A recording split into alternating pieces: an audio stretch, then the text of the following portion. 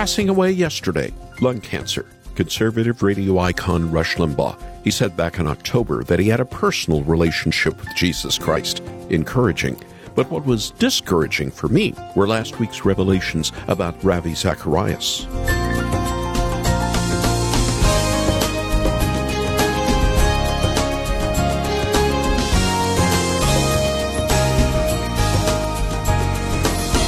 He was the finest Christian apologist of his day. Back last May, when he died, most thanked the Lord for Ravi's ministry. But then the sexting scandal was made public. Then his ministry commissioned an investigation into other allegations by women. And last week, the heartbreaking report revealed Ravi struggled deeply with sexual sin, and many women were abused by him. How do we process all this? Ravi blessed me and millions of others by his brilliant teaching, but there is a warning. First, openness starts at the top and before God. Second, Satan is out to get us. All of us have our sinful tendencies. All of us pray daily for repentance. Only Jesus able to save. Welcome to Haven Today. I'm Charles Morris, sharing the great story that's all about Jesus. And all week, we're in a series called The Heart of Jesus. Jesus can save us from our sins. And he continues to save us from ourselves even after meeting him. He lived, died, and rose again to atone for our sins and be our mediator. But sometimes we talk so much about why Jesus had to die versus why Jesus wanted to die. Some pastors and theologians spend weeks and years in sermon series and book volumes on that very issue. It's important knowing why Jesus had to die. It helps us understand the most mysterious moment this universe has ever witnessed, the crucifixion. But we don't spend a lot of time asking why Jesus wanted to die. Why did he want to come, live his life in suffering, and ultimately give his life on the cross? Well, today, we're going to look at this in light of the unique aspect of Jesus being both fully God and fully man. Does Jesus love us more than the Father and the Spirit? I think you know the answer to that question, but stay with me as we ponder these questions of great value. We'll also be joined by Dane Ortlund, a pastor, a theologian, and the author of the new book, Gentle and Lowly. He'll help us better understand Christ's heart for us. I asked Dane what led him to write this book. The reason I wrote this book is because people must know what Jesus is really like in actually what he feels toward them, not just when they're doing well, but when they're doing poorly, whether morally or when they are in suffering. We need to know that Jesus is almost like a magnet drawn towards us in those times of distress, because that's the Christ given to us in the Gospels. We deeply disbelieve that he's like that, but it's there in black and white on the pages of our Bible. So in this book, I really wanted to bring people into that glorious truth. That's Dane Ortlund, the grandson of my predecessor on this radio program. I want you to be blessed by his new book called Gentle and Lowly, The Heart of Christ for Sinners and Sufferers. It'll help you see Jesus as the three-dimensional Lord he is, rather than the shell of a Savior we too often conjure up in our minds. So after the program, would you call us? Would you make your gift? And we'll send you the hardback, Gentle and Lowly, or the audio version read by Dane himself. Here's our number to call after the program, 800-654-2836, 800-65-HAVEN, or go to our website for Gentle and Lowly, haventoday.org. And if you're there, you can actually listen to Dane read a few paragraphs, and then you can make your gift, haventoday.org. And now let's get the program started. Here's a song that we need to remember by Selah. Oh, the deep, deep love of Jesus, vast and measured, boundless, free, rolling as a mighty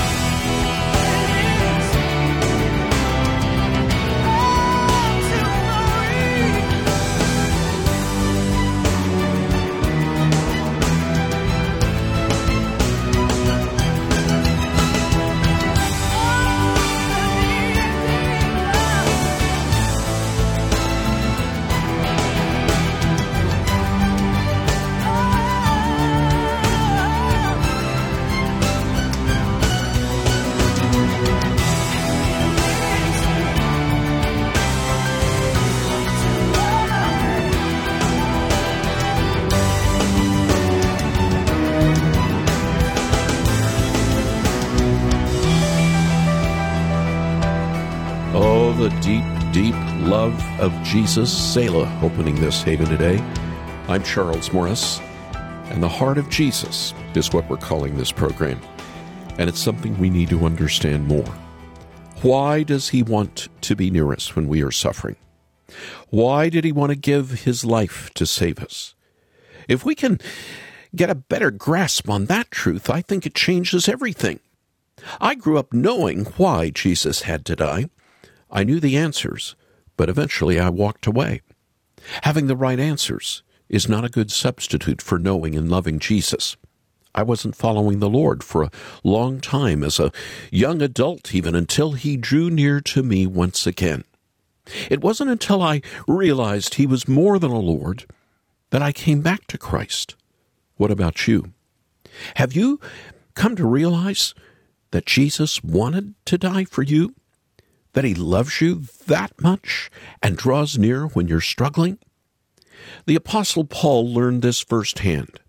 He was the furthest from a follower of Christ. He was out there killing Christians in the early church, and on his way to kill even more Christians, the Lord stopped him in his tracks. On that road to Damascus, Paul would later explode in praise as he wrote to the Galatians that he had been crucified with Christ, that he no longer lived, but the life he lived by faith in the Son of God, who loved him and gave himself for Paul. Paul knew finally at last that Christ loved him and wanted to die for him in his place. It reminds me of another text that Paul wrote, but before we look there, I want us to hear from Dane Ortland once again. We talk a lot about God. God talk is more common now than ever, I think, but we sometimes forget to speak of our God as a Trinity. The love of God is really the love of the Father, Son, and Spirit. I spoke with Dane about that as we met to discuss his new book, Gentle and Lowly. Here's what he told me about the love of the Trinity. Well, there's no meaningful gospel, Charles, without a triune God. In the first place, the Father, Son, and Spirit, the triune God. Jonathan Edwards said that the creation of the universe was not because there was anything lacking in God and he needed someone to love or something like that, but the universe is the overflow of the divine love taking place within the triune God, Father to Son, Son to Father. Edwards would say the Spirit was that love, and it couldn't be contained. Divine love, the very nature of heaven, of divine love, is it can't be boxed in. It has to keep spreading, engulfing, embracing more and more into its great heart.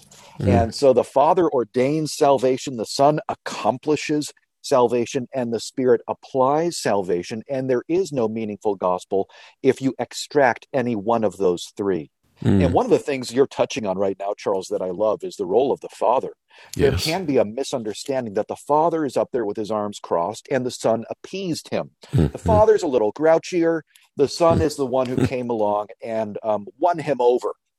But actually, the Puritans are so helpful. John Flavel, perhaps more than anyone, in explaining that the coming of the Son reflected the whole Trinity's, the Father's as much as any of the other two persons, own heart.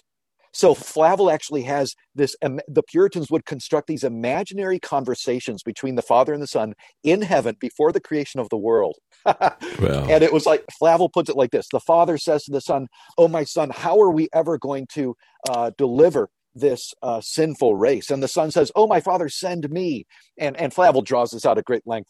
And the Father says, "Oh, my Son, if you go, you are going to bear the full wrath." And the Son says, "I know, let it all fall upon me." And the Father says, "Well, in our great love, we will send you, therefore, to do that." And it's this hurtful, deeply moving conversation within the Trinity to rescue us helpless sinners. So the Trinity is just vital here, as you say, Charles.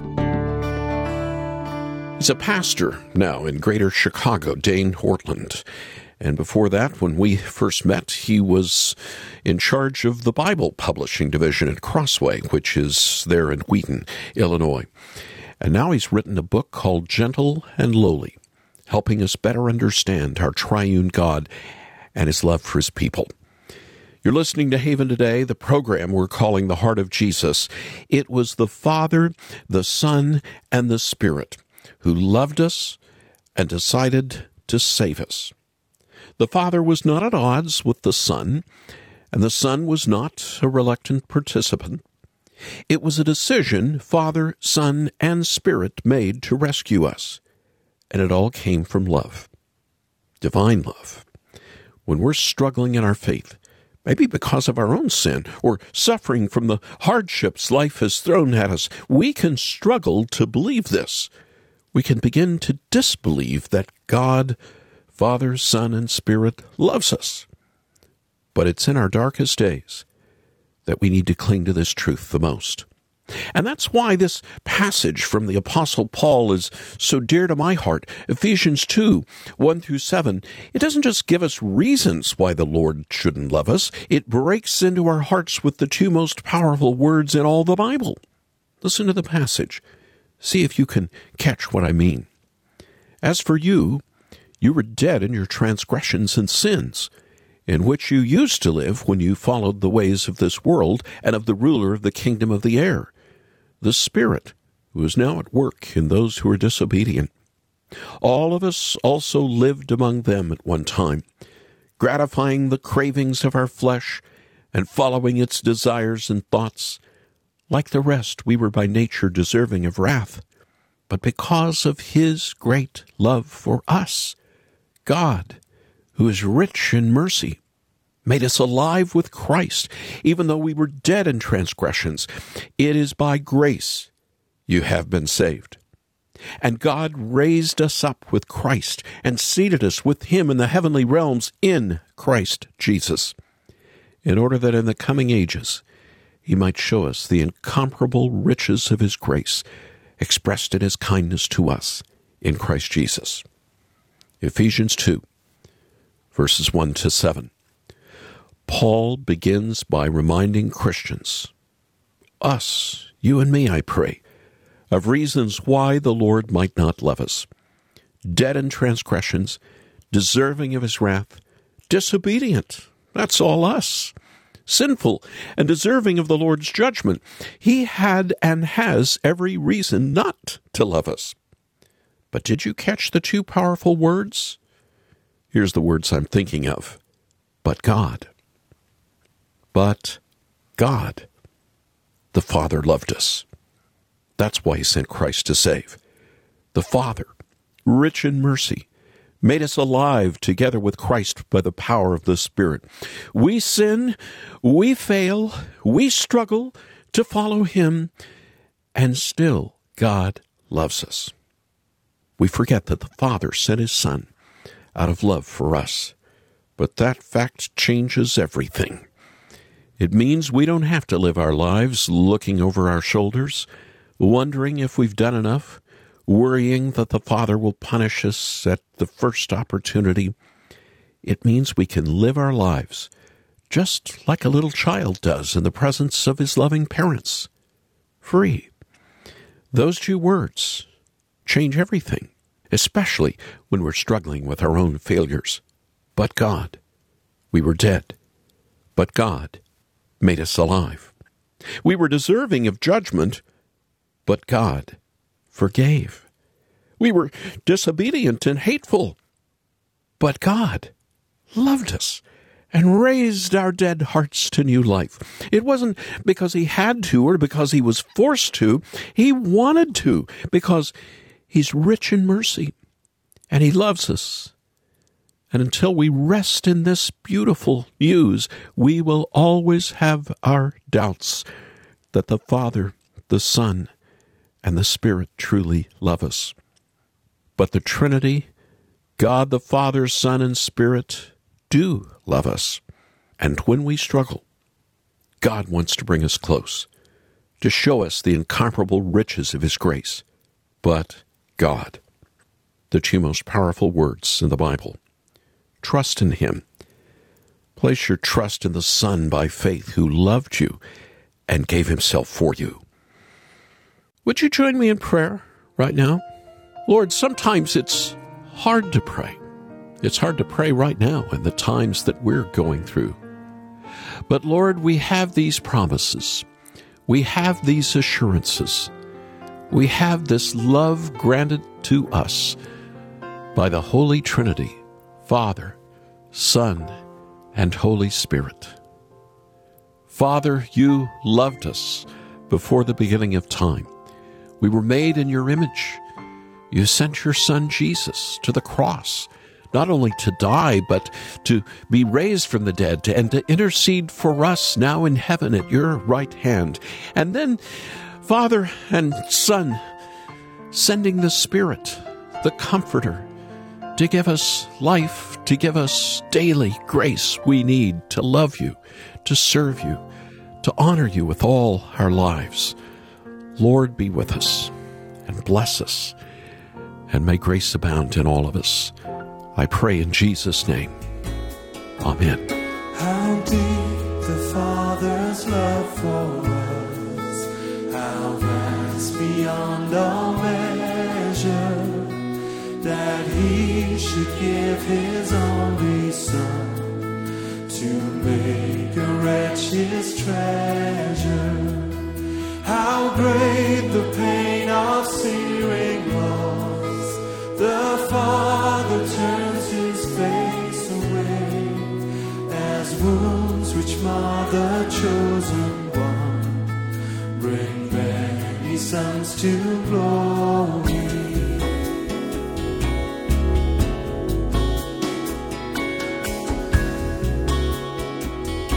Behold the man upon the cross.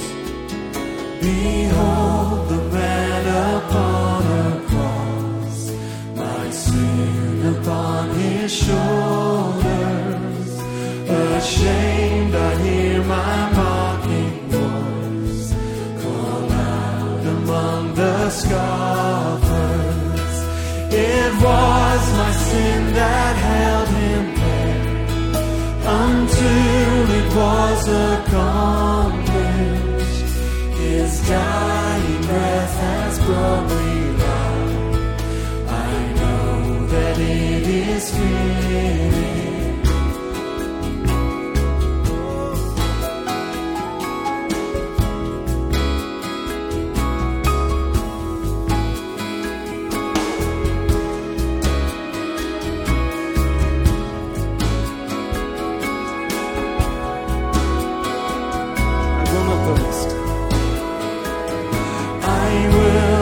Boast in anything, no gifts, no power, no wisdom, but I will boast in Jesus Christ, His death and resurrection.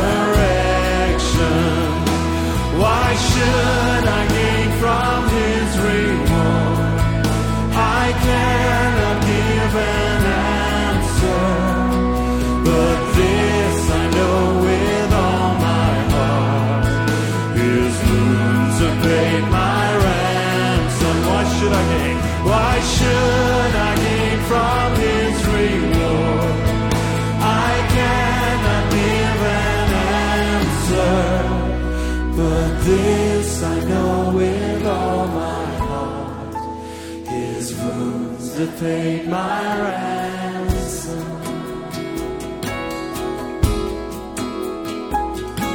Your wounds have paid my ransom.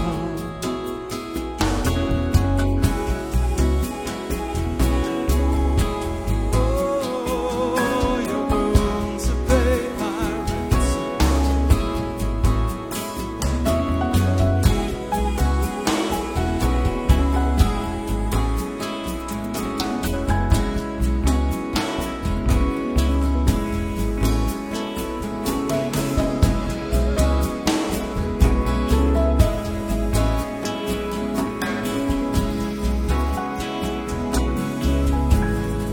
I remember sitting in his living room in Brighton, England, there on the southern coast of England once, Stuart Townend, and there at his piano playing How Deep the Father's Love for Us. This is Haven Today and a program called The Heart of Jesus, and it has really been a blessing for me to have Dane Ortlund on our program all week. Over the past few months, friends of mine far and wide have called me or emailed me to say how blessed they've been by this pastor's new book. That has not happened in a very long while. So I decided to start reading Gentle and Lowly, The Heart of Christ for Sinners and Sufferers. I started it in January, 1 chapter a day. It's too rich to try and read faster. And as you just heard, Dane wrote this book out of his deep craving to know the heart of Jesus. Not just to be saved, he was already saved, but to find the heart of Jesus in his own life today. To not just understand, but to have relationship today and every day with Christ and the Spirit of Christ alive in him. If you're looking for that relationship, like Dane wanted and like I was praying for when January started, even before I started reading this book, please get on the phone with us right now. Make a gift to the ministry, but don't delay in asking for the hardback copy of Gentle and Lowly. And we also have the audio version of the book, which is read by the author, Gentle and Lowly. Call us right now, would you, at 800-654-2836. 800-65-HAVEN. Or visit us online, read a sample from the book, or listen to Dane read a few paragraphs. Our website is haventoday.org. haventoday.org. And while you're there on our website, why don't you listen to our new podcast called Great Stories? Too often, our radio program is limited by time, so this podcast is a way to hear fuller and longer interviews with guests like Dane Ortlund, from the past as well as the present. This week we have the full interview that I did with Dane for you to enjoy. I'm Charles Morris. Thanks so much for joining me. Won't you come back again tomorrow? And again, we'll be sharing together the great story. It's all about Jesus here on Haven Today. Here for your encouragement and your walk with Jesus. I'm Charles Morris with Haven Ministries, inviting you to anchor your day in God's Word. A wise theologian once said that theology is a matter of the stomach. How you think and speak about God hinges on whether your stomach is full or empty. Job understood that. King Solomon's downfall came through his full tummy. He certainly understood that. And maybe this sheds light on Jesus' famous words in Matthew 5:6. Blessed are those who hunger and thirst for righteousness. He was speaking to the poor and the hungry, but he was driving them and us deeper. Bread and water are important. We ask daily. Righteousness brings true satisfaction. We're just beggars, holding out empty hands, asking the Lord to fill us. We eat and drink righteousness in his name, and he calls us blessed. Spend more time with Jesus with Anchor Devotional. Visit getanchor.com.